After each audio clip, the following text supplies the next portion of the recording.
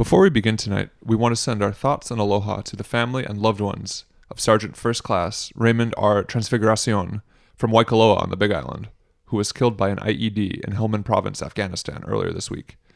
He was 36 years old, one of 6 brothers, and leaves behind a wife and 2 young children. Transfiguracion was born in Sarat, Ilocos Norte, in the Philippines on May 20th, 1982, and he enlisted as a motor transport operator in the Hawaii National Guard on July 25th, 2001. So, 2 points. Immigrants continue to be the backbone of this nation, and the haters need to recognize that.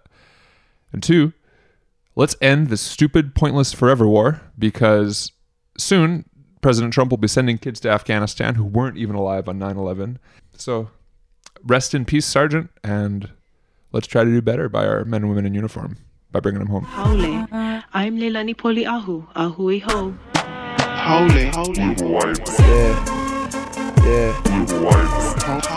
Haole is a perfectly good word. This episode of Blue Hawaii Podcast is brought to you by Homebrew in Paradise. Homebrew in Paradise, your one-stop shop for all your beer, wine, cider, and fermented food-making needs.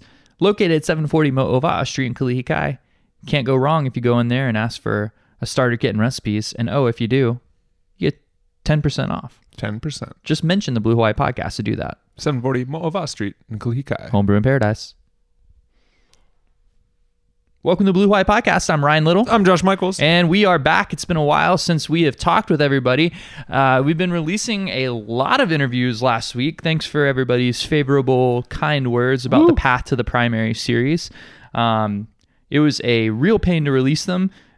Shout out to Josh Cox. As always. The third pillar of the stool, the man behind the mask. And the music. The man behind the Mac. I like that. Yeah, the man behind the Mac. Well, he works on a Windows. Oh, he does? Yeah. But he also... He seems too cool and trendy for... I don't know. But we're also all poor. And Windows computers are much cheaper. That's why I have fun one. Fact, he's working on a Windows computer that belonged to my grandmother that she bought brand new in the year of our Lord, 2002. So everything that you guys hear right now is done on a computer that is old enough to drive a car. Do you think in 2002 we'd still be in Afghanistan in 2018? I think in 2002, I was really hoping we'd be in Afghanistan in 2018 just teach all those people a lesson. Josh, thank you to everybody listening. Get at him on Instagram if you want to follow him. It's at JSHT Cox, COX. He's on IG. Find him, follow him. He's really fun to follow. Super funny guy, handsome as could be, and just a great person. So before we get into it, all things August 11th, the primary day, which is effectively the big Super Bowl, the end all and be all in Hawaii politics is Democratic primary, usually. We're going to do a little quick news banter because it's been a real long time since we've sat down in the basement together, and we missed each other and we missed you. And we're currently not, assuming you think we're going to talk about Donald Trump, we're not paying any attention to Omarosa. You shouldn't be either. And even if Donald Trump did say the N-word on tape, parentheses, he definitely did. He definitely did. It will not change a damn thing. Everybody knew he was racist. Yeah, his approval rating will go up. And Charlie Kirk will tweet, Obama said it to Mark Maron. Why can't Trump? And that obnoxious, the emoji where it pretends to be like deep in thought, like stroking its chin. I can see it because you have it in our show notes right now, and you're doing your best job to describe it, and you did a good job. I despise that emoji when used in that context. But Democrats are literal racists. Yeah, absolutely. They always have been, right? So the big thing, listeners, you may not know this about us, especially if you only know us by our beautiful voices and not our beautiful faces. We are what most residents of Hawaii would call hopelessly white. Hopelessly white. And speaking of hopelessly white, a small Chicago eatery made the news. Everybody knows what's happening. We do not have to recap it. Basically, Aloha Poke Co. decided it was going to trademark the term Aloha Poke. The hashtag, the Howleys are at it again. The best meme I've ever created personally. It's done quite well on Twitter. Yeah, people are marching in Chicago, organized by Native Hawaiian community leaders and the Office of Hawaiian Affairs. And we'll see what happens, I guess. Screw those guys. Yeah. Screw those guys. How, and you can relate, you can relate to this. It's hard to be a good haole, man. We're trying our best. Yeah. And Got to work twice as hard to be half as good, man. you know, and somebody like this goes on and, you know, We had a good thing going. giving us a bad rep.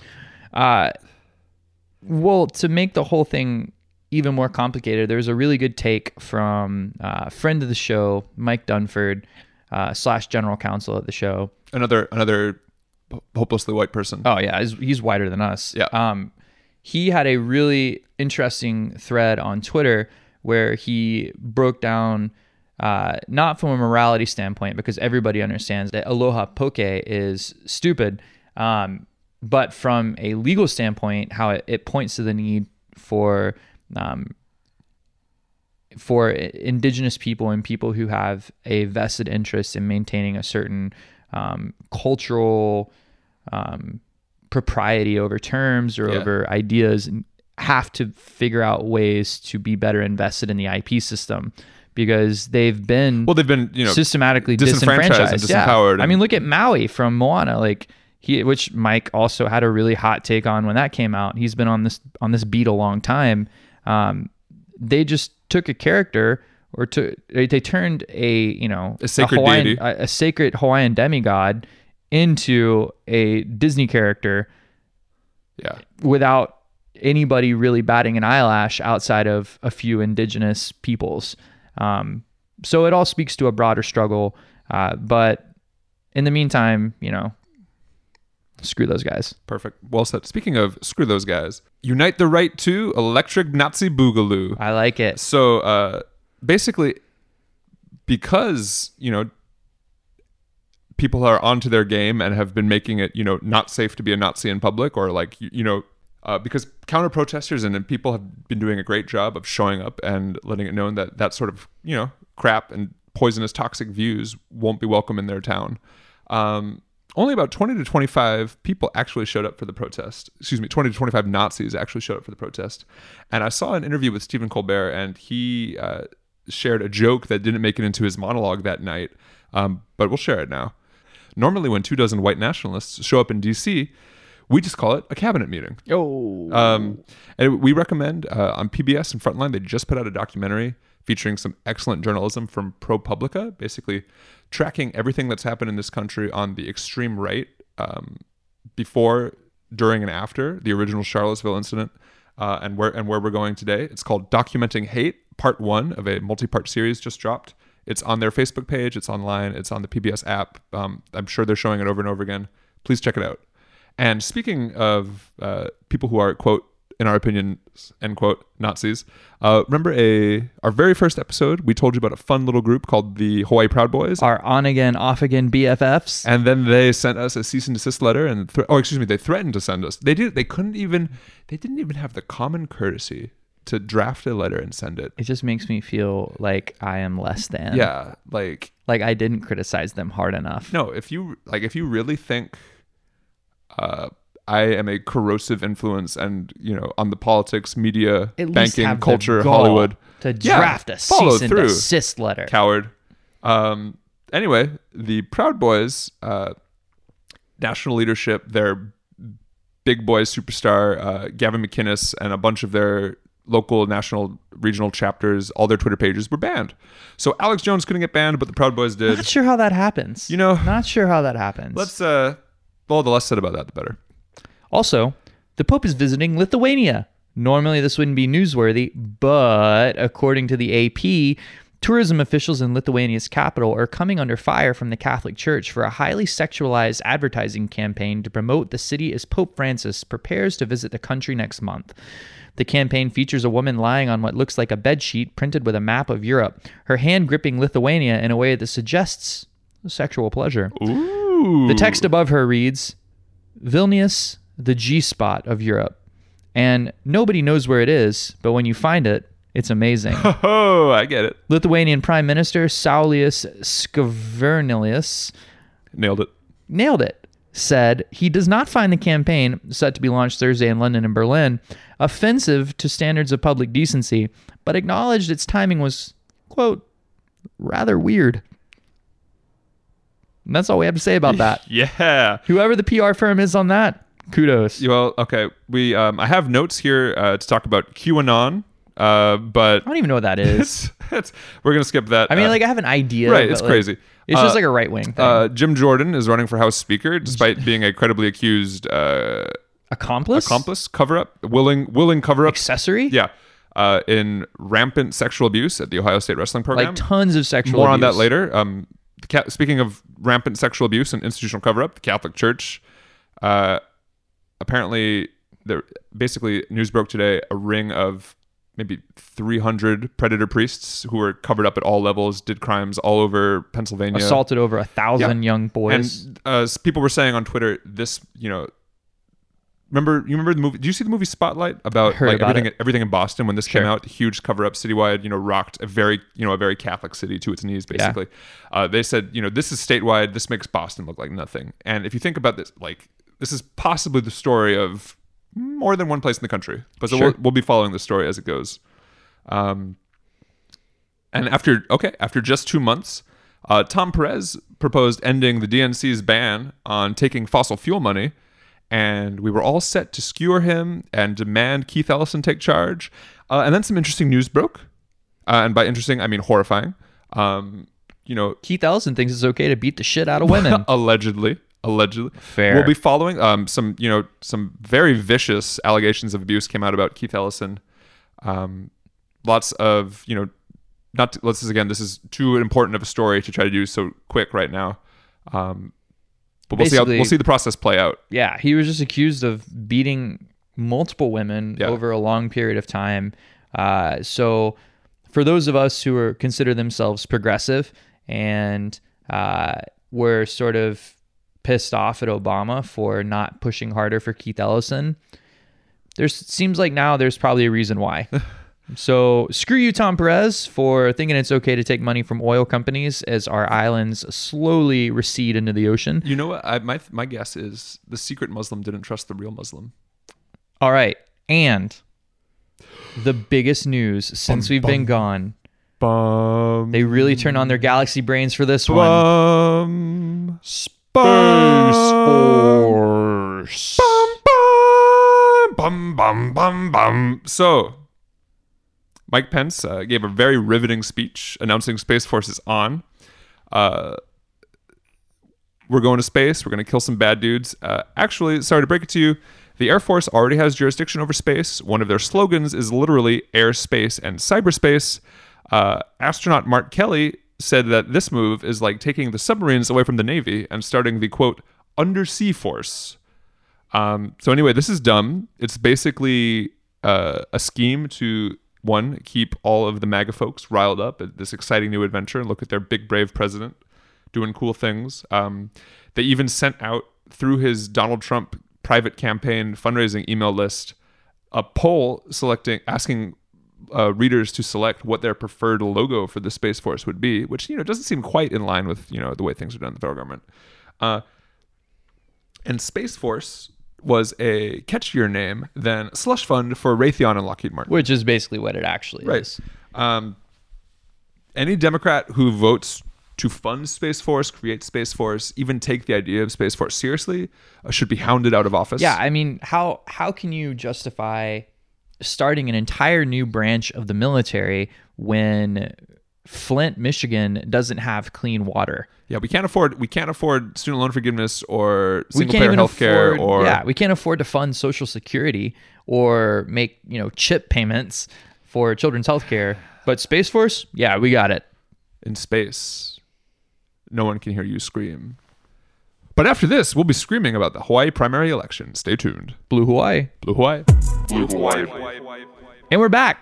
Welcome back. Let's talk about the Hawaii primaries. Yeah, politics. Biggest story. Main event. Incumbent Governor David Ige, friend of the show, alum of the show, check out his episode, held off challenger Representative Colleen Hanabusa 50 to 43%. Also, friend of the show, alumni of the show. Check out her episode. Love her. Yeah, she was We great. We love them both. We really do. This was a tough one. Super tough.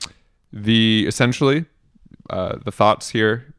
Yeah, the missile crisis was bad, but because of the neighbor island disasters, the flooding on Kauai and then the eruptions on the Big Island, Governor Ige was able to rehabilitate his image. Which is crazy because, Representative Hanabusa ran for Senate back in 2015. 14. Back in 2014. Yeah. She had a hurricane In Puna. that hit the Big Island. Yeah. Hit Puna, that a lot of people blame for her loss to now Junior Senator Brian Schatz. Yeah.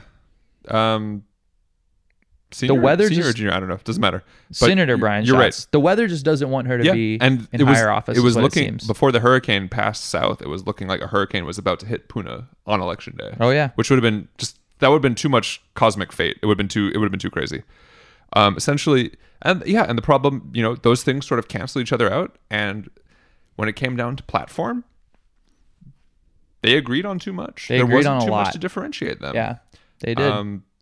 It was interesting. It's hard to say Governor Ige is like rah hard left progressive, but he was getting the youth energy, the progressive vote, the environmental vote. He definitely presented very well on environmental issues. I mean, if you listen to our episode, he spoke quickly.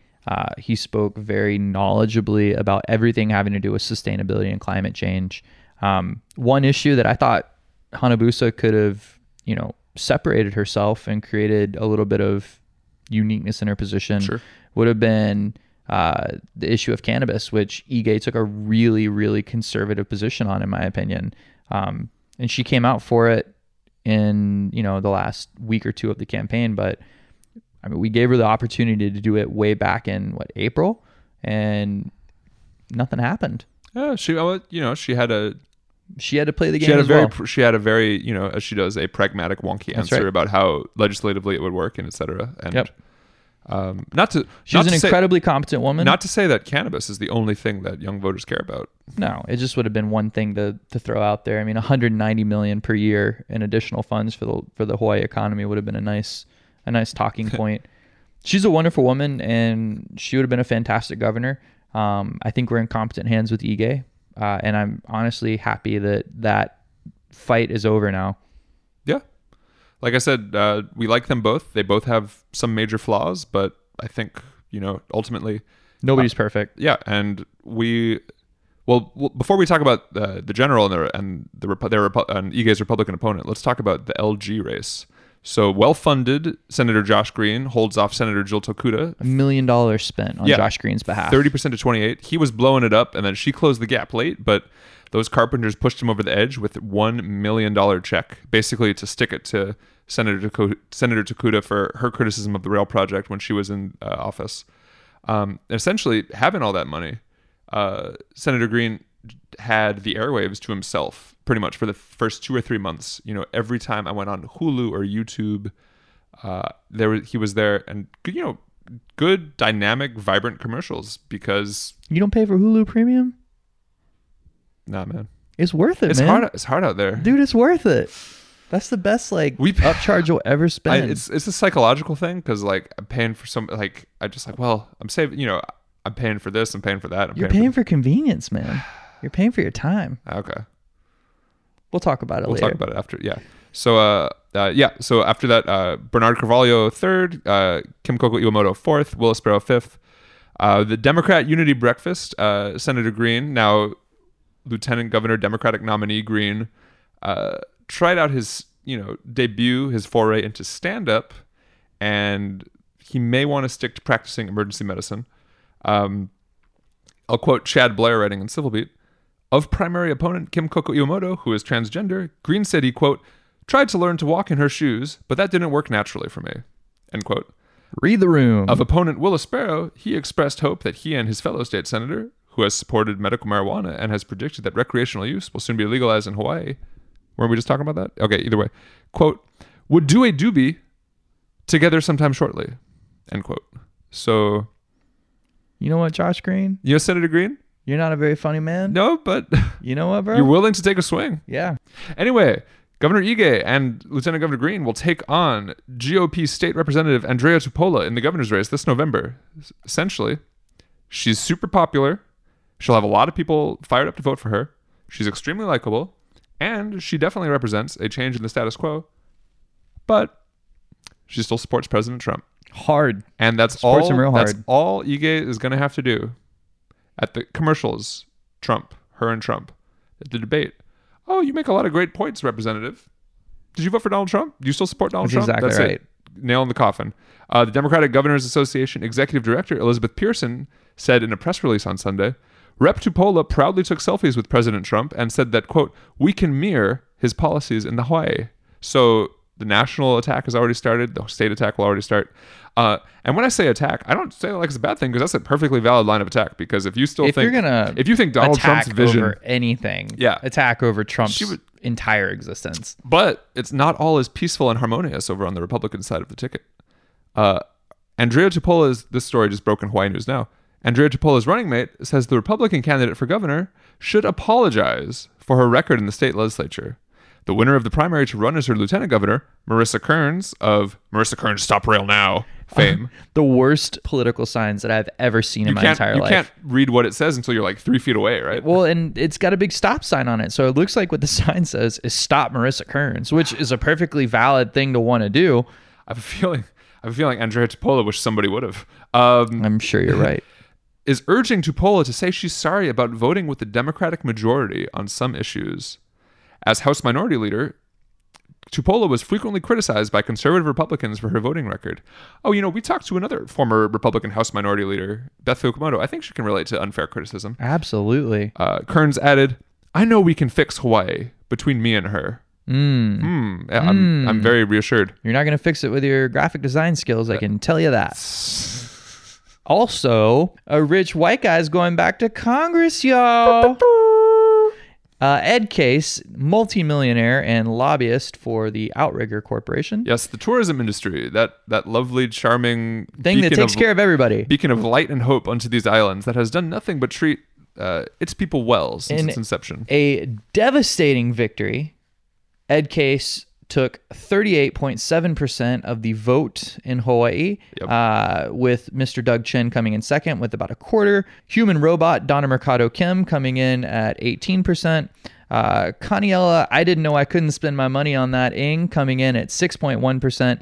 And friend of the show, Beth Fukumoto, at another 6.1%. And everybody's favorite, Ernie Martin, bringing up the rear. Ernie Martin. You know what? I gotta say, I'm really just positioning for a run for mayor fame. I gotta say, obviously, he didn't fare too well. A lot of people don't agree with his platform, but pretty much universally, people who watched Ernie in action were just like, it's hard not to like him. Everybody likes Ernie. because he's just he's hanging out with hanging out with your really smart local uncle. Ernie's probably, I would say, even if you totally vehemently disagree with him on sit-lie bans and military property tax exemption, sure, and a host of other things that we can get into. I feel like Ernie's probably the politician I've gotten the most comments about that we've interviewed. People just I love that guy. I think people just assume because he's kind of gruff guy. Yeah. You would assume He's just a straight up dude. Well, back to Case. Yes, back to a self-described blue dog Democrat and tourism industry executive. All those bad things. He said he wants to work closely with the existing delegation to help the state of Hawaii while also bridging the deepening partisan chasm in Washington. That'll work. Good luck. Yeah, it worked really well when we did that last time. As Ed Case said, quote, we believe that we should sit down at tables like adults and try to talk things through and come up with good, solid solutions. Meanwhile, Charlie Kirk, the thought leader on the right, literally wears diapers as a form of protest. We believe we can do that. And we believe that is what most people in our country want. And that's what this is about. This is why policies that we actually want and will actually help people don't get passed. We elect millionaires who have no idea what the average person goes through to Congress so that they can vote on policies that affect you, also, the average person. What on earth are you trying to find? Have you seen what the Republicans in Washington are doing? He's like, maybe we don't ban all Muslims. Maybe we just ban Muslims from certain countries. If the biggest issue is we just need to work together better, it's not. That's not the biggest issue. Well, so all of the CD, as we said over and over again, all of the CD1 candidates had at least one red flag. And most of the voting decisions we heard, people were sort of doing a lesser of evils thinking. It became pretty clear after polling that somebody in the top three, Ed, Doug, Donna, was going to win. Case was the heavy favorite, which, 14 days before the deadline, coming in and basically dropping fat stacks of cash and cleaning up. Dude just wrecked. It's just reflective of kind of how broken and how heavily based on establishment, entrenchment, name recognition our politics is. Anyway, he became the heavy favorite quickly. Shin, became the most likely alternative. And then it was a question of weighing, Ed Case's red flags, conservative leaning, supported the Iraq War, tried to primary Senator Kaka, lobbyist for tourism industry, against Doug Chin's red flags, lobbyist for private prisons, reputation as a narc. When you call yourself a career prosecutor for Congress, what I hear is narc.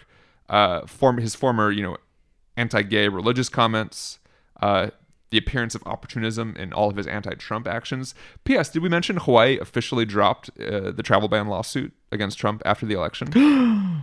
How? Like it was all politically motivated? How climactic. You mean the guy that called a press conference to announce a lawsuit? Was he Gloria Steinem? Yeah. Well, that's good. I like that. That was a good one. That's a very urbane joke. Thank you. Essentially, what it boiled down to, tens of thousands of Hawaii voters have sent Ed Case to Congress before. They recognized his name, and they were comfortable with doing it again. And that's just sort of how it works when 36.5% of your state votes. Talking about, as we mentioned, former guests, friends of the show, Beth came 5th, Ernie came 6th. We can't really take credit for a blue Hawaii bump. Yeah. Oh, but I think real quick, Beth and Ernie, shout out again to them. I think they'll both be fine. They'll land on their feet. We can't say too much right now, but we're looking forward to working with Beth on some future projects. We think you guys will find it really exciting. And like we said, Ernie is running for mayor in 2 years, 100%. Put it in the bank. He'll land on his feet. We have so much more to talk about. Haven't gotten into local smaller races. We haven't gotten into the Office of Hawaiian Affairs. We haven't talked about the Connie elephant in the room. That's such a good pun. But we're going to save all this. We've got some great more stuff. This Saturday, we're sitting down with great friend of the show, alum, episode 3, one of our very first, sit down, get into it about Hawaii politics guests. Our boy, Alan Akau, Tough Gong, is going to be in the studio, and we'll be going through everything. Hardcore, that'll be the full-blown, I don't know what. Discussion. The deep dive. Yes. Perfect. That's exactly what we'll be doing, so stay tuned for that. But for now, we've got a very special interview with Dr. Akiemi Glenn, who is as you will find out, a linguist at the University of Hawaii at Manoa, where we have a very interesting conversation about race, language, some of the work she's doing in the community with her nonprofit, the Popolo Project, and the nexus between culture, language, music, and indigenous peoples. And she'll be hosting MacArthur Genius, American treasure, documenter scribe of what it means to be Black in America and what it has meant to be Black in America since America became America. Who's that man? That man is the GOAT. Ta-Nehisi Coates is going to be here August 25th at the Doris Duke Theater at the Honolulu Museum of Art. I've already got my tickets. You should get your tickets. And I hope to see you there. Ladies and gentlemen, Blue Hawaii Podcast, please enjoy our interview with Akiemi Glenn. Dr. Akiemi Glenn. Blue Hawaii. Welcome back to the Blue Hawaii Podcast. Okay, audience, strap in for this intro because we have a very, very accomplished and fascinating guest for you tonight.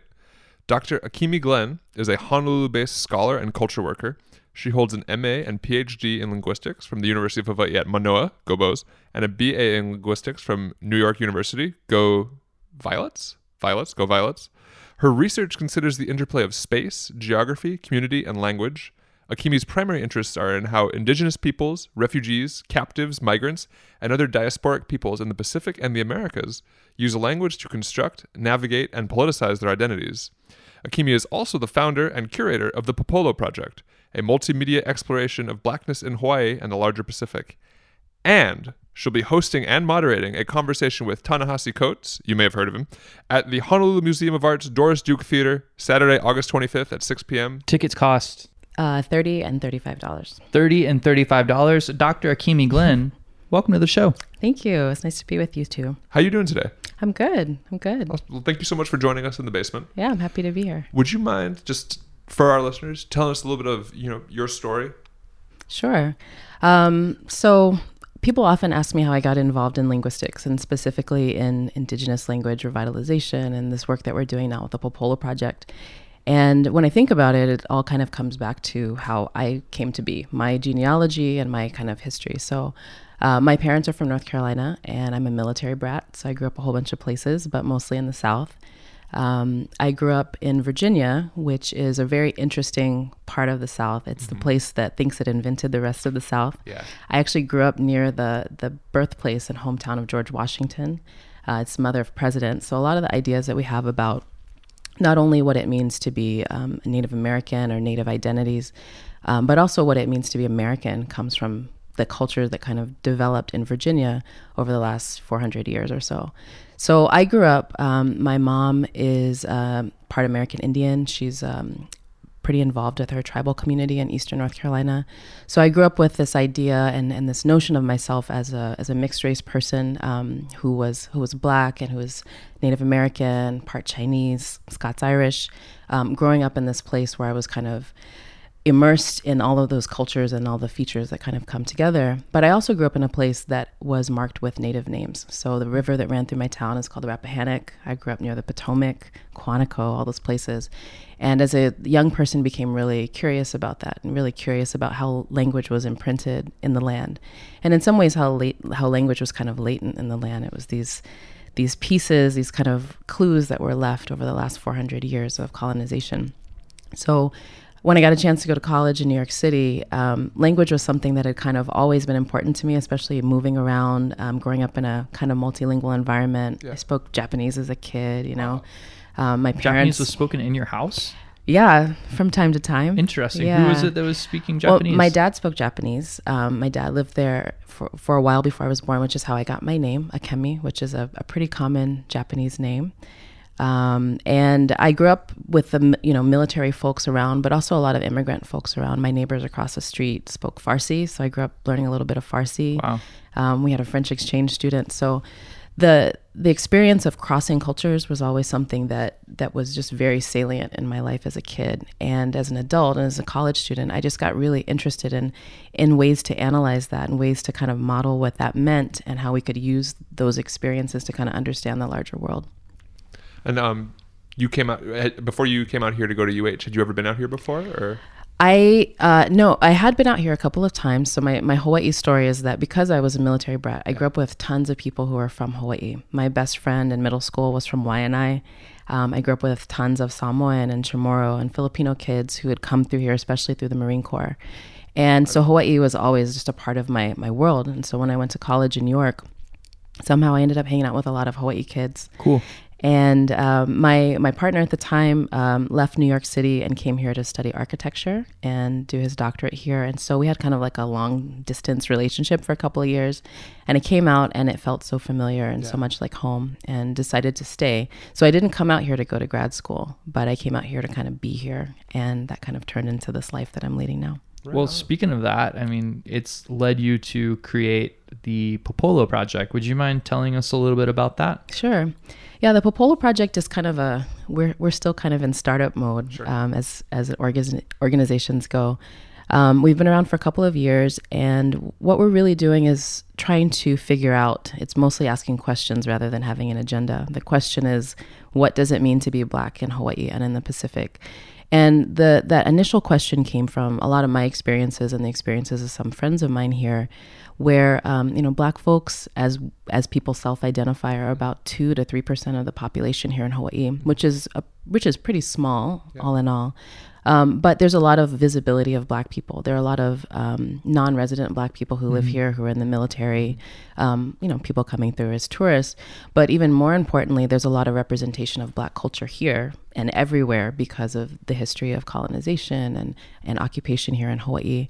So you end up with a really interesting cultural space where there are not a lot of people of African descent or people who are raised as Black who living here. Because mainland, it's 13%, right? Yeah. Is the average nationally. So it's 1/6 as many Black people. Yeah. I remember when I moved here from Alabama, because I had never come to Hawaii, I was like, where is everybody? Right. Yeah. And everybody, for the most part is in the military. Yeah. So that's what people often associate with Blackness. So when I first moved here, everywhere I went, people were like, "Oh, are you in the military?" I And I get was that like, all the "No." time. Are you in the military? My brother, who has like a full beard and totally doesn't look like he's in the military, gets it all the time. Sure. So there's also this really interesting kind of cultural space where, because the local community is also feeling a lot of pressure from the military presence here, Yeah. there are lots of negative associations in addition to just kind of your regular kind of garden variety anti-Black sentiments that get associated with Black bodies here because of our perceived association with the military.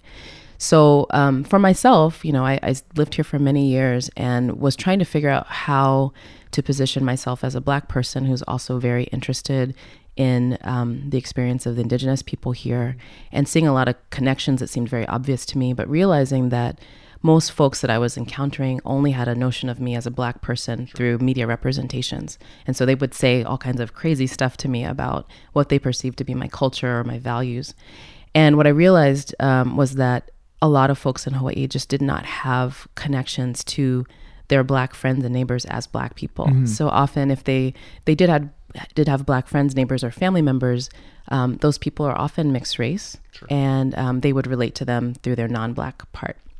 So the Popolo Project started with just a wish to seek out people's stories, people who live here. Who co-founded it with you? It was just me to start. And it really was me just calling up all of the Black people I knew and saying, "Hey, will you talk story with me?"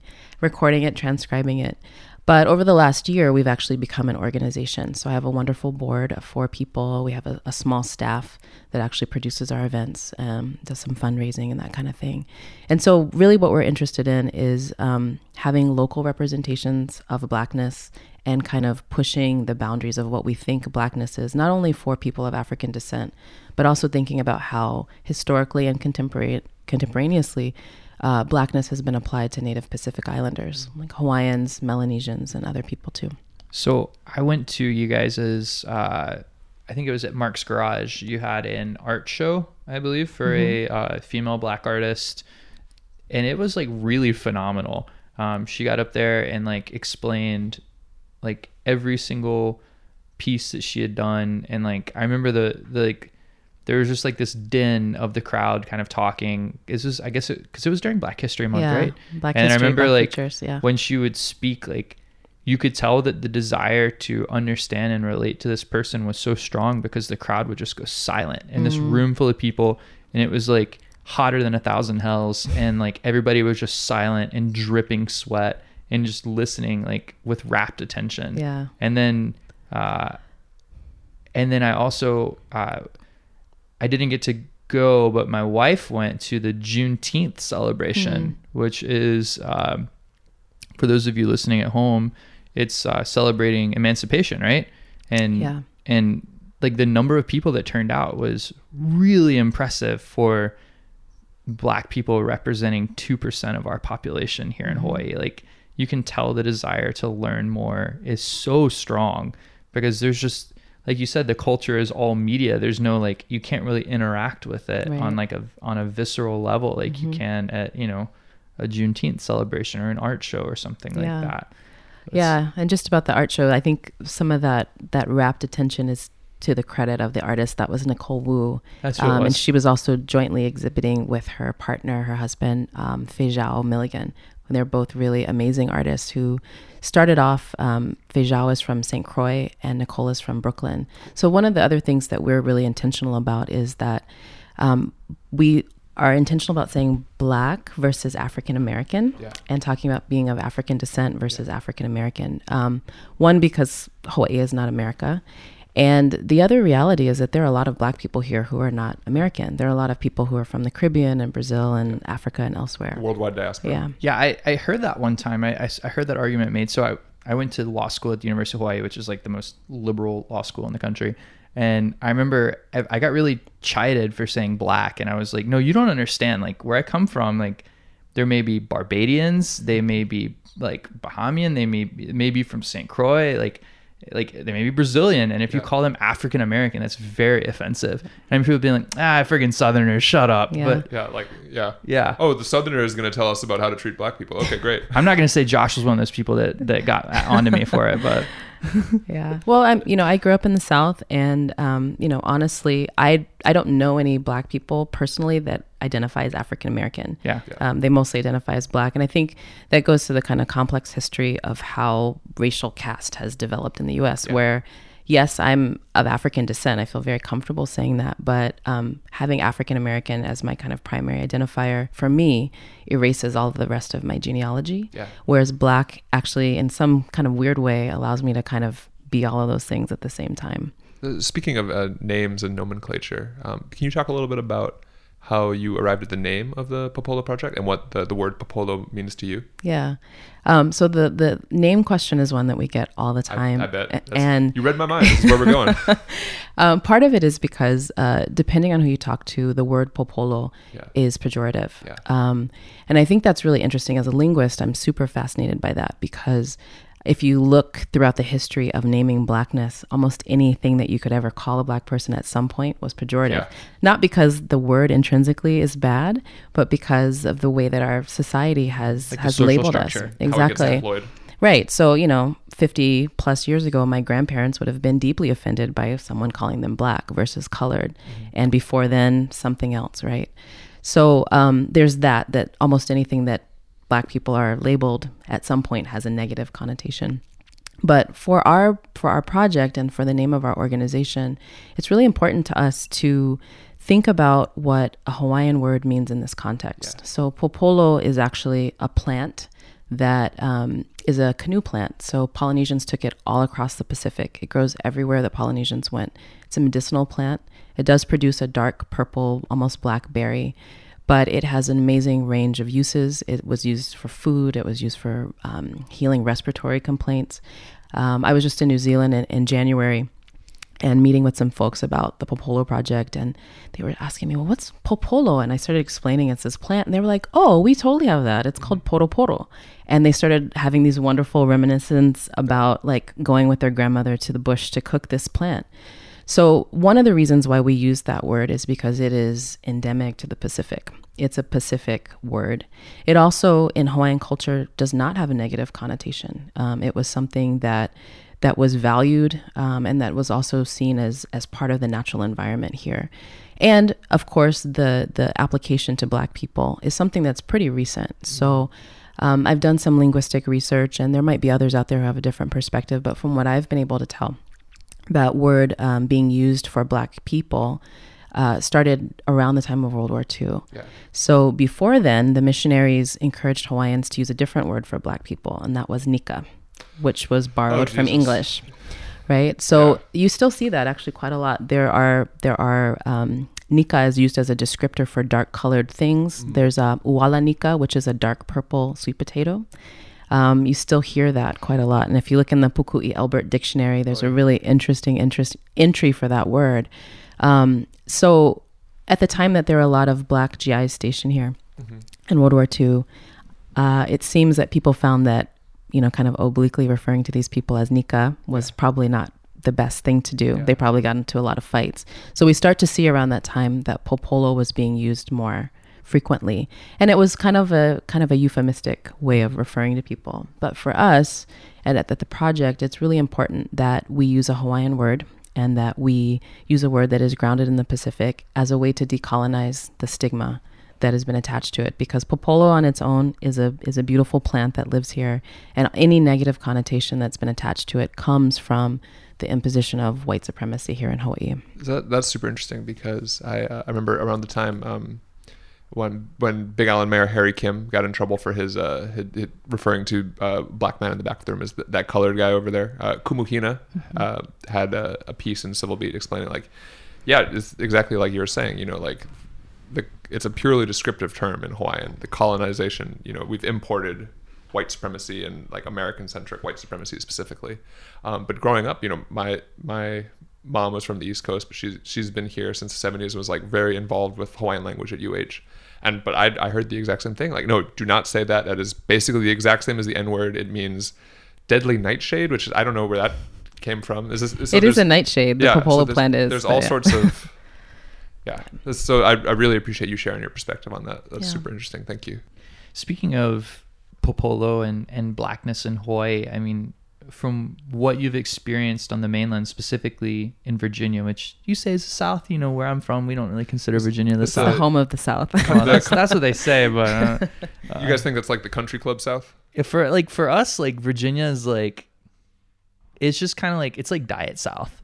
It's like South Zero. I don't know. I mean, did you see what happened in Charlottesville last year? I know. I That's feel like like they're definitely trying to pretty- earn back some of their Southern points. It's the home of the Confederacy. It's where the capital was. No, my hometown on the city seal says the cradle of the Confederacy. I That's think where the everybody wants to be the cradle of the Confederacy, but In a weird, Richmond was the perverted way. capital.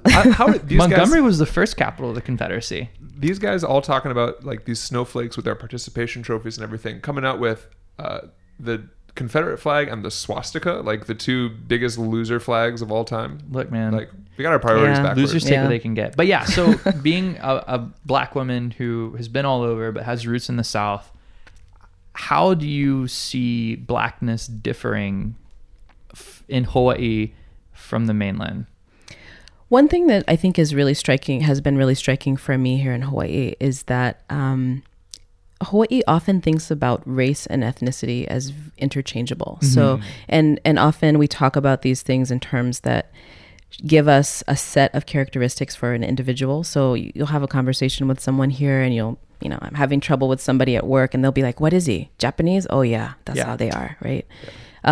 Part of that I think is the close relationship that local culture seems to find in race and ethnicity and culture, right? Whereas in my experience coming from the South, it's a little bit different. It's stratified in a different way where race is very much caste based, right? So me being black, I'm not 100% sub-Saharan African. I think people probably can see that when they look at me, but they can also tell that I have some African ancestry. And because of that, I'm black in the One South. vote, one drop Right. rule. Yeah. Whereas, I know that I know about my genealogy. My parents are both mixed race. People in my family are multi-generationally mixed race and know their genealogies, but it's not something that we talk about or really have any kind of public identity around because we're black.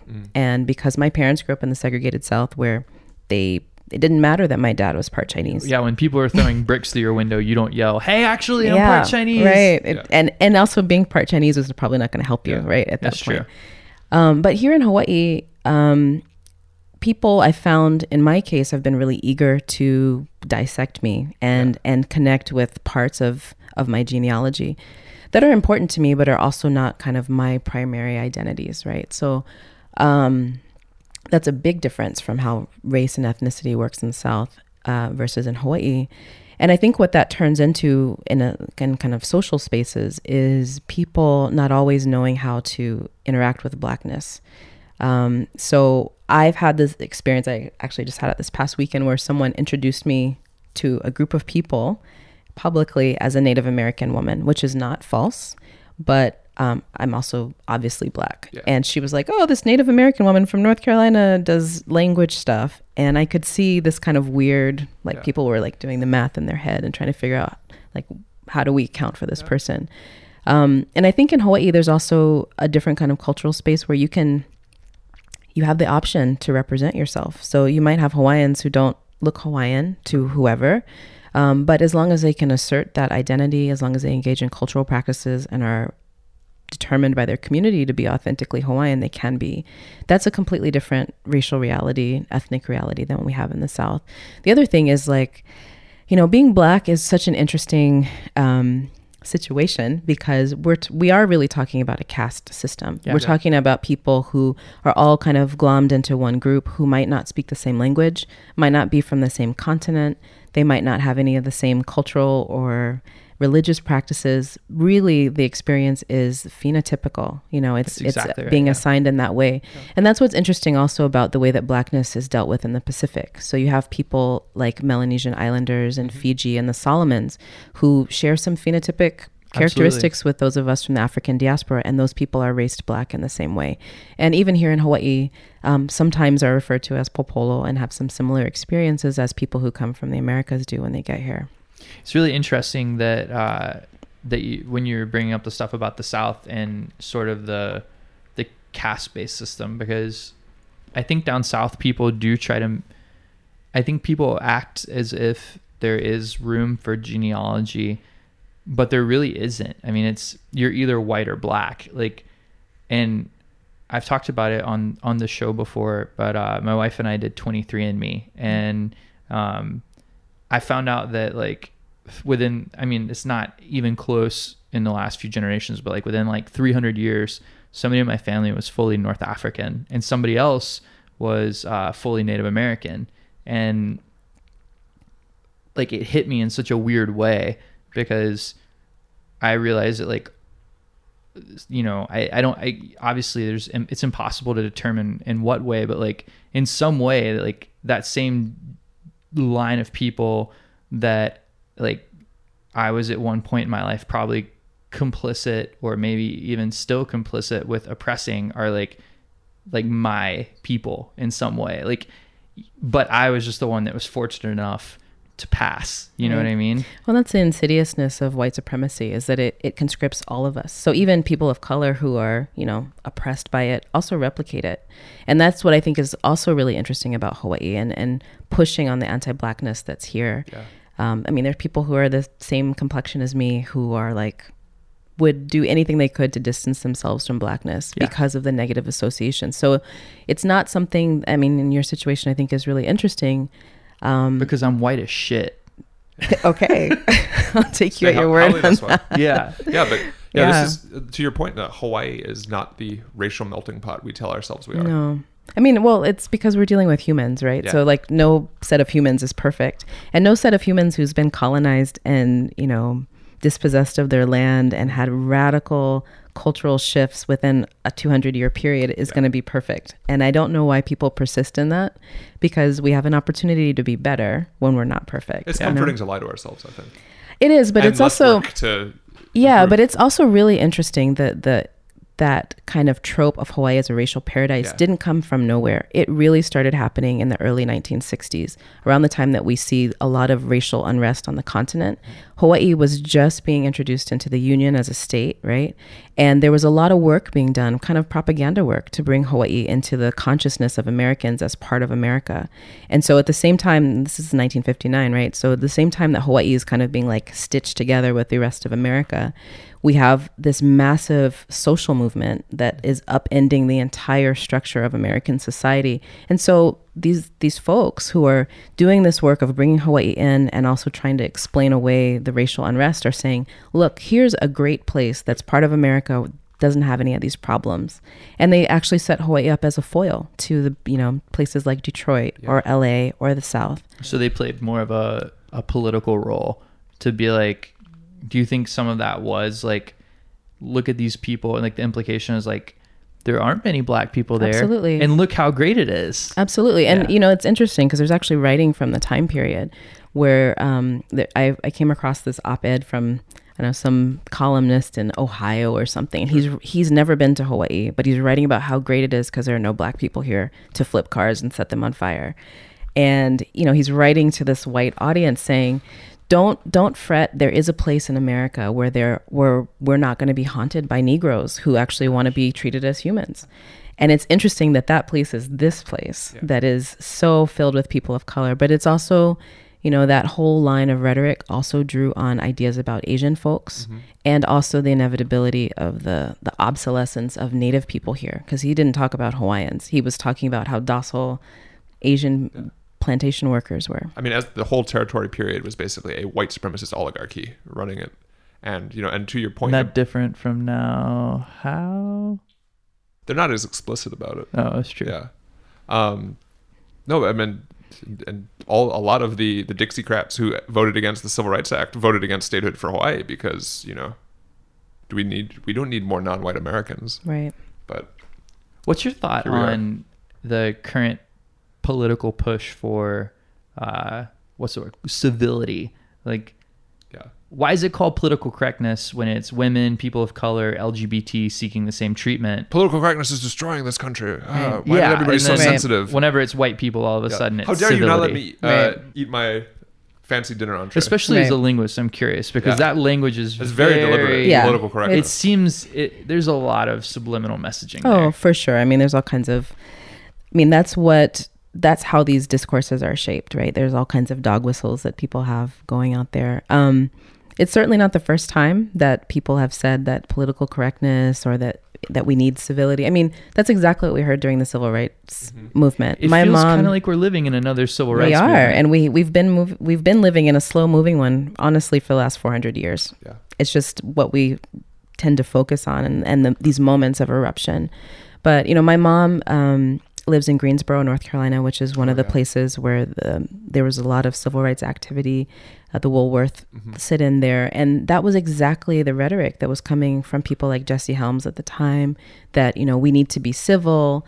That we need to take things. Even people who were kind of reform-minded were saying we need to take things slow, or we have to take the upper hand, or we need to be moral in ways that our opponents are not. And that's I saw an op-ed, like a clip from an op-ed, maybe 1962, that was like King's nonviolence is really just a cry for publicity. And like I see that same thing now, like about D. Ray McKesson, about people like Patrice Cullors, who I believe Popolo Project featured last week, right? Yeah, Thursday at the Doris Duke Theater. Like that same argument, the same people now who are calling for civility and who are calling for just take it slow and let the states figure it out, and they're really just making more of it than needs to be. That was the same argument that was used in 1960 and probably 1860 and probably at one point 1660.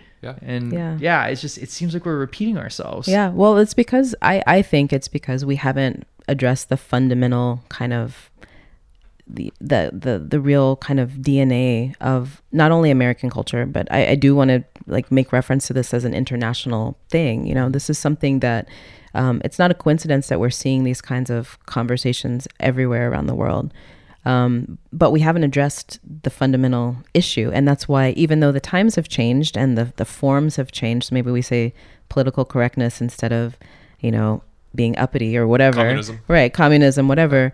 The DNA is still there. So it's still replicating itself. And we still have these frames where we kind of make an appeal to law and order, and this kind of strange idea that if it's written on paper, it's been passed by legislature, that means that it's morally sound and that we have no right to question it or to disrupt it. And that's why it's playing out over and over again over these generations. We talked about a few weeks ago, actually, when for the first time in what seems like decades, evangelicals stood up against the GOP and Jeff Sessions in particular for enforcing the family separation policy that the Trump administration has stood up for and recently backed down from. But he uses still haven't found the kids though. They still haven't put them back together. We're never gonna find those kids. Now they're incarcerating the whole family too, right? Yeah, it's like, well, we'll just keep you all together in a cage. Yeah. But he uses the Bible as a justification, which it was like, of course you're going to the same place that the segregationists went to and the slave owners went to before that and the loyalists went to in the American Revolution. You're going to the same thing that people always go to, which is one taken out of context verse that you're using it as an absolutist mandate to run roughshod over the human rights of others. Yeah. And I mean, that's something that, not to get into kind of impugning Christianity or missionization too much, but the floor is yours, madam. But that is something that is very apparent not only in places like the South or in America, but here in Hawaii, the way that Christian teaching has been kind of co-opted and fashioned to serve empire is, it's well documented, but it is kind of striking to see it happening in our lives right now. So I lived in Atlanta for a brief moment. And my wife and I are both Christians, and we were like, we're going to try to fight back against white Christianity, because there's very much a white Christian experience and a black Christian experience. And we went to a church that was in what many would call the inner city. It's in a largely impoverished neighborhood that's rapidly gentrifying. So it has a lot of black people who've been there forever. And it's actually where Martin Luther King lived. And then a lot of white people who are moving in. And what was so weird about it is when you go to the church, the message week after week would be about racial reconciliation, if not explicitly, implicitly. But the church didn't actually know how to do it. Like, no church knows how to do it because there's never been an equal Christianity. So you would get black people and white people, and you would walk in and it was almost like the black side of the room, the white side of the room. Or it would be black, white, black, white, white, black. It was never black, white. People they never intertwined their lives together because Christianity they've never figured out how to do it. Yeah. And even our best attempt right now in an age of more connectedness than ever falls very short because, especially down south, as we've talked about many times on here, black people and white people don't live the same lives. You don't live in the same neighborhoods. You don't drive the same cars. You don't eat at the same restaurants, shop at the same stores. You don't have anything in common. And that was so deliberate. Yeah. And, we talked earlier about you bringing Ta-Nehisi Coates here in a few weeks. In his book, Between the World and Me, he verbalized a lot of that. And like that book spoke to me on a very like spiritual level because I had never actually been able to verbalize or even realize that it could be verbalized what was happening and what had happened and how the structures had been set up. And it was such an eye-opener to see him historiographically trace cultural segregation according to housing segregation, according to economic segregation, according to literally back to slavery and how that cycle sort of persisted. Yeah. I don't really know where I'm going with that other than to say that I just feel like you like absolutely knocked it out of the park, that Christianity plays a huge role in the perpetual subjugation of people of color, specifically black people. Yeah. It's interesting. I mean, that piece you just mentioned about like us living very separate lives. Like I grew up in Virginia, first generation post-segregation. So a lot of my public school teachers started off teaching in white only schools. Yeah. And we're really, really, really struggling with the appearance of all of us military kids who a lot of us came from mixed race backgrounds. We looked really different from the local black community that was there. Like I said, I grew up with like Hawaiian kids and kids who were like half white, half Okinawan, a lot of them, half Filipino, half white. So we actually lived in the same neighborhoods, but we had completely different lives. And I realized years later, having moved away, just how amazing culture is in reinforcing that separation, even when you're in the same space. So my family lived next door to a white family that we had a lot of, eventually we kind of had a detente, but we had a lot of conflict with them. They were very upset that we had moved in next door. We like moved in within 2 weeks of each other and then lived there most of my growing up. And I am still kind of keep up with them on Facebook, and they're super Trump supporters and they hate Colin Kaepernick and Black Lives Matter and all this stuff. They grew up next door to us. They saw us every single day. Their kids played with us. My parents helped them out with whatever was going on. So even with that close relationship and that actual interaction, sustained interaction, there's so much of the way that our society has incentivized that psychic distance, even when you're actually there with people. And I think that is a really interesting thing that you're sharing about the church experience, where you have this set of values and this kind of this shared moral universe, and people still cannot get over that, to see the humanity of other people and to advocate for the humanity of other people. I think it's just really striking. So I think what do you see as a way through this? Read this block. Something, speaking of Dr. King, something that we've been coming back to thinking about. And letter from a Birmingham jail. And you mentioned Charlottesville. The biggest obstacle is not the White Citizens Council or the Nazi or the Klanman. It's the white moderate. It's the 53% of white women who voted for Donald Trump. Yeah. So we could let's play a clip for our listeners who may not be familiar with this letter. First, I must confess that over the past few years, I have been gravely disappointed with the white moderate.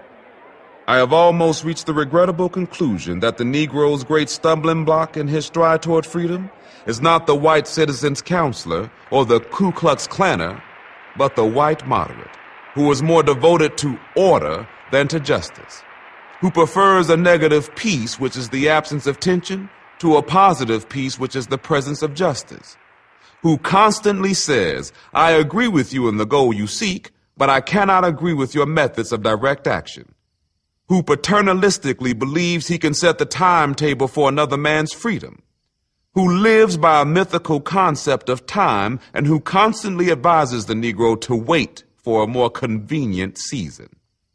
Shallow understanding from people of goodwill is more frustrating than absolute misunderstanding from people of ill will.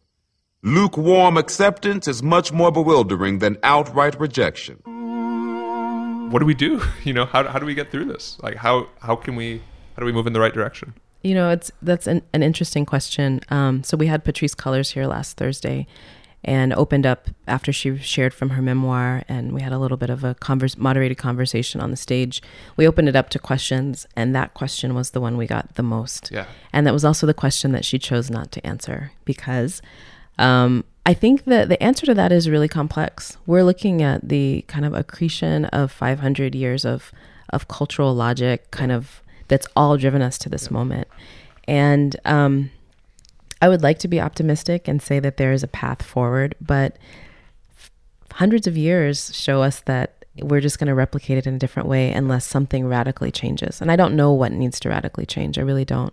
I think you're right. I think it's important for us to kind of point out the kind of the obstacle that white moderates present to us, and well-meaning white moderates. Why do they have to protest like that? Why can't they just right?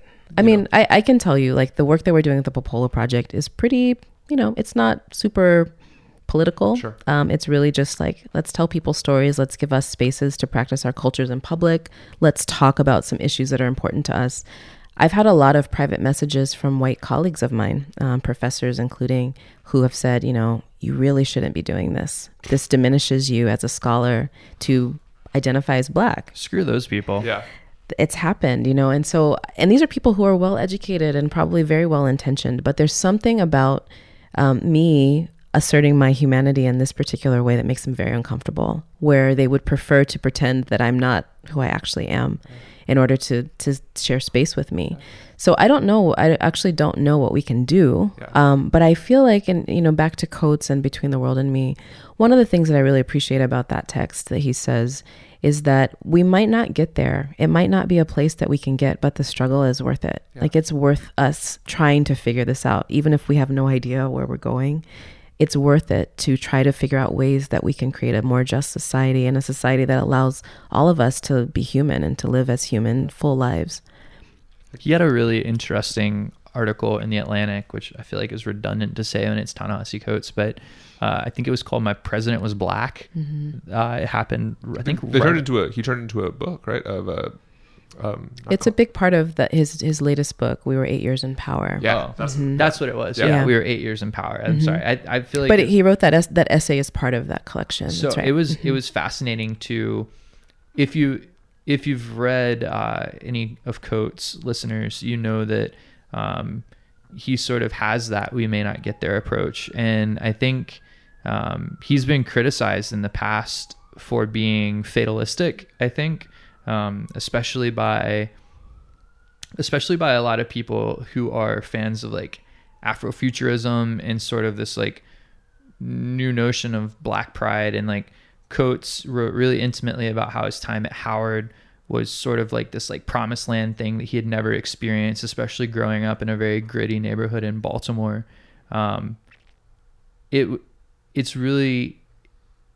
It's sort of like discouraging, but then also at the same time, he taps into that thing that everybody's feeling, which is like, maybe we will never get to that place. And I think there's something interesting. Coates has also talked about the fact that he's an atheist. And, we were just talking about the role of Christianity as a cultural force, especially in relationships between Black and white people. And there is a very interesting kind of historical arc of Black people being indoctrinated into Christianity, but also being encouraged to stay in Christian thought spaces, because part of Christianity is this idea of there being, it's all worth it somehow. Like, our suffering is going to pay off. Yeah. And I think one of the things that is really interesting about Coates situating himself outside of the Black Christian tradition is that he has a completely different cosmology. He's thinking about the world and the universe and history in so many other different ways. So I think I personally very interested in the way that he's building that, because it doesn't say that we shouldn't do anything or that we're all doomed to failure, but it's not clear that we're promised that things are going to be better. It actually puts a lot more on us and requires us to be engaged and intentional about it. That's kind of what I love about it. You mentioned earlier about how history, like you see these same sort of repetitive cycles. My wife's best high school friend, name drop, is her name's Ya Jassy, and she wrote a book called Homegoing that won zillions of awards, and Coates actually wrote the foreword for it. It was her first book ever, which was crazy because we were all like, what are you writing a book for? And she's like, I don't know, I just got the story I want to tell. And then one day she just dropped this book that was like amazing and went on all the talk shows and was New York Times bestseller. But she traces like this lineage of two sisters in Ghana who are separated by time and circumstance, and one of them gets sold into the slave trade and one of them doesn't. And you sort of see, she does a really good job of telling that story, that repetitive sort of duplicative story of what happens throughout the generations of how people keep telling themselves that they're promised something better and maybe something better will happen. And you see throughout the characters, because it gives you like sort of vignettes into different characters and along the lineage, how like some of them were faithful in believing that and some of them weren't. And ultimately they still suffered the same fate. And it was a really gut-wrenching read. If maybe you've read it, if you haven't. I've heard of it. I haven't read it. I highly recommend it. It was a fantastic book. Probably one of the best fiction works I've ever read. But yeah, it's really curious to hear somebody say that, because again, it sort of verbalizes things that you kind of see growing up in a highly segregated community, but you don't, especially as not a person of color, you don't really know how to say what's going on. It's like sort of like beneath the level that language allows you to really explore. Yeah. So, yeah, that's really interesting. So tell us about the event you have coming up on August 25th. Yes. So our event with Coates is actually part of a larger bit of programming that we are doing for the second time. Last year, we kicked off our Black August observance. So Black August is really a month of dedication to political education, physical and mental well-being, talking about incarceration that was really started in the 1970s by Black activists organizing around the prison system. So we were really intentional about doing that in Honolulu because we see a lot of connections between Black liberation struggles and the communities here, Hawaiian communities, working class communities here. And we wanted to create spaces for us to actually be very open about those connections and kind of dig down into it. So this year we're doing a lot of events, and people can check them out on our website and on our Facebook in the next couple of weeks. We're going to be talking about climate change. We're going to be talking about incarceration. We're going to be talking about the connection between land struggles like for Mauna Kea and Black land struggles on the continent. Thinking about what's happening in the rest of the Black Pacific, in the Melanesian part of the Pacific, where there's an enormous amount of seabed mining that's going on in places like Fiji and the Solomon Islands by Australian companies that are really devastating the environment there and contributing to climate change. So Coates is actually part of that conversation. And the event on the 25th is an opportunity for us to not only sit and talk with Coates about his work, but in particular to connect what he's done over the last several years of his career in looking at how Blackness and the experiences of policy especially developed in the Atlantic world impact our experiences in the Pacific. So a lot of the ways that we talk about Blackness in the Pacific here, not only for people of African descent, but Native Pacific Islanders, comes from tropes of Blackness that were developed in the Atlantic. And we are going to be talking to him about his work on Obama over the last several years. He kind of has wondered if Hawaii created a different kind of Black man who was able to become the president. Yeah. And we want to kind of unpack that a little bit more. But we're also going to be talking about that very particular experience of Black Pacific Islanders. So kind of to frame the conversation with Coates, we're going to be showing a short film that we've worked on at the Popolo Project, along with its doubleheader, along with a really wonderful film called Blackbird that was produced by a wonderful filmmaker in Australia named Ami Batalibasi, who is a descendant herself of Solomon Islanders who were kidnapped in 1865, right when emancipation happened in America. And they were taken to Australia to work on sugar plantations when the market shifted. So we want to draw those histories together and think about how the experience of Blackness directly impacts the experience of Blackness in the Atlantic, I should say, directly impacts the experience of Blackness in the Pacific, and kind of have quotes to dialogue with about that. Right on. That sounds incredible. I got my tickets this afternoon. If people want to find out more information, buy tickets, where can they go? They can go to the Honolulu Museum of Art and check out the website for the Doris Duke Theater, and all the information will be there. Awesome. So now, I hate to keep going with like such heavy questions, but what do you do for fun?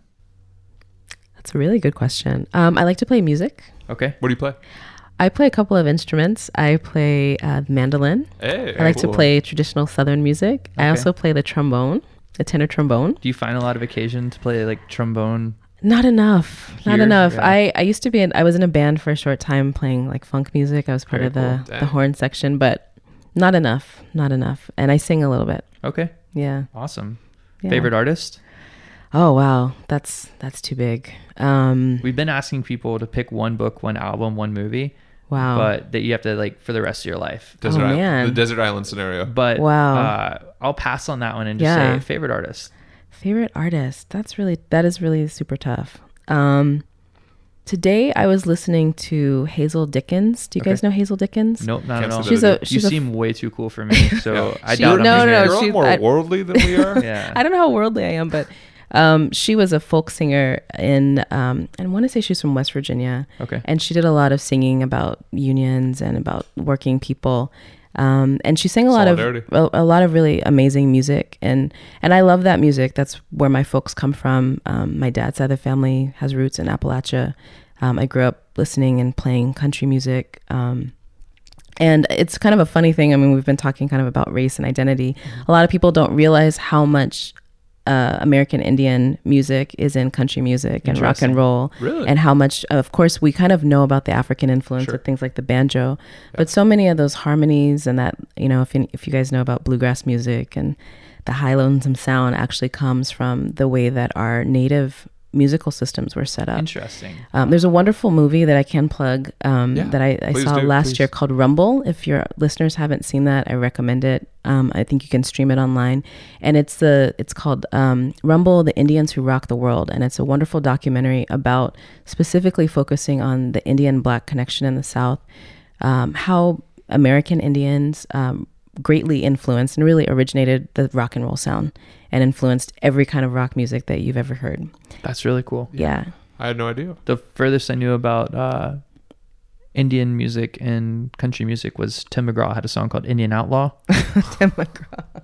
Half Cherokee and Yeah, Choctaw. I'm not sure that I would endorse that, but there No, I are some wouldn't really either. there's some really It's a god-awful wonderful song. there's some really wonderful, interesting history there and wonderful music in that film. Okay.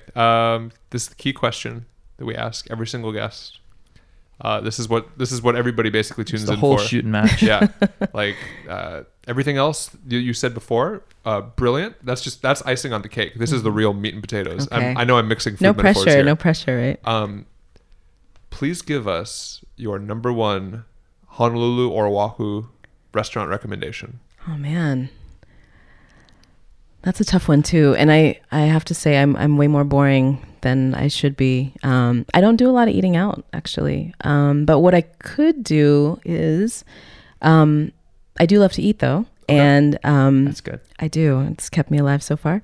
I really love so I live not too far from here, and we're in Kaimuki, and I really love getting fresh fish from local i'a, which I pick up at the Kaimuki Superette. Oh, cool. So every once in a while, I'll go in there and have a bite. And I also very conveniently am able to pick up vegetables there from Ma'o Farms. Hey. So Buy local. rather than have a restaurant to endorse, I want to endorse getting fresh, local, sustainably caught, ethically sourced fish and vegetables. That's a super solid. That was the most legit recommendation. answer I think we've had so Yeah, far. I'm just everybody else You're is so cool. everybody else is so shallow. I know. I'm not even gonna. I don't even eat restaurants anymore. No, I've completely listen, changed my mind. Boycotting. Akiemi has totally Yeah. changed me right now. Well, Akiemi, Dr. Glenn, thank you so much for joining us. Yeah, thank you for having me. Are there any last thoughts you'd like to share? We could plug the show one more time. Any words of wisdom you'd like to share with our audience?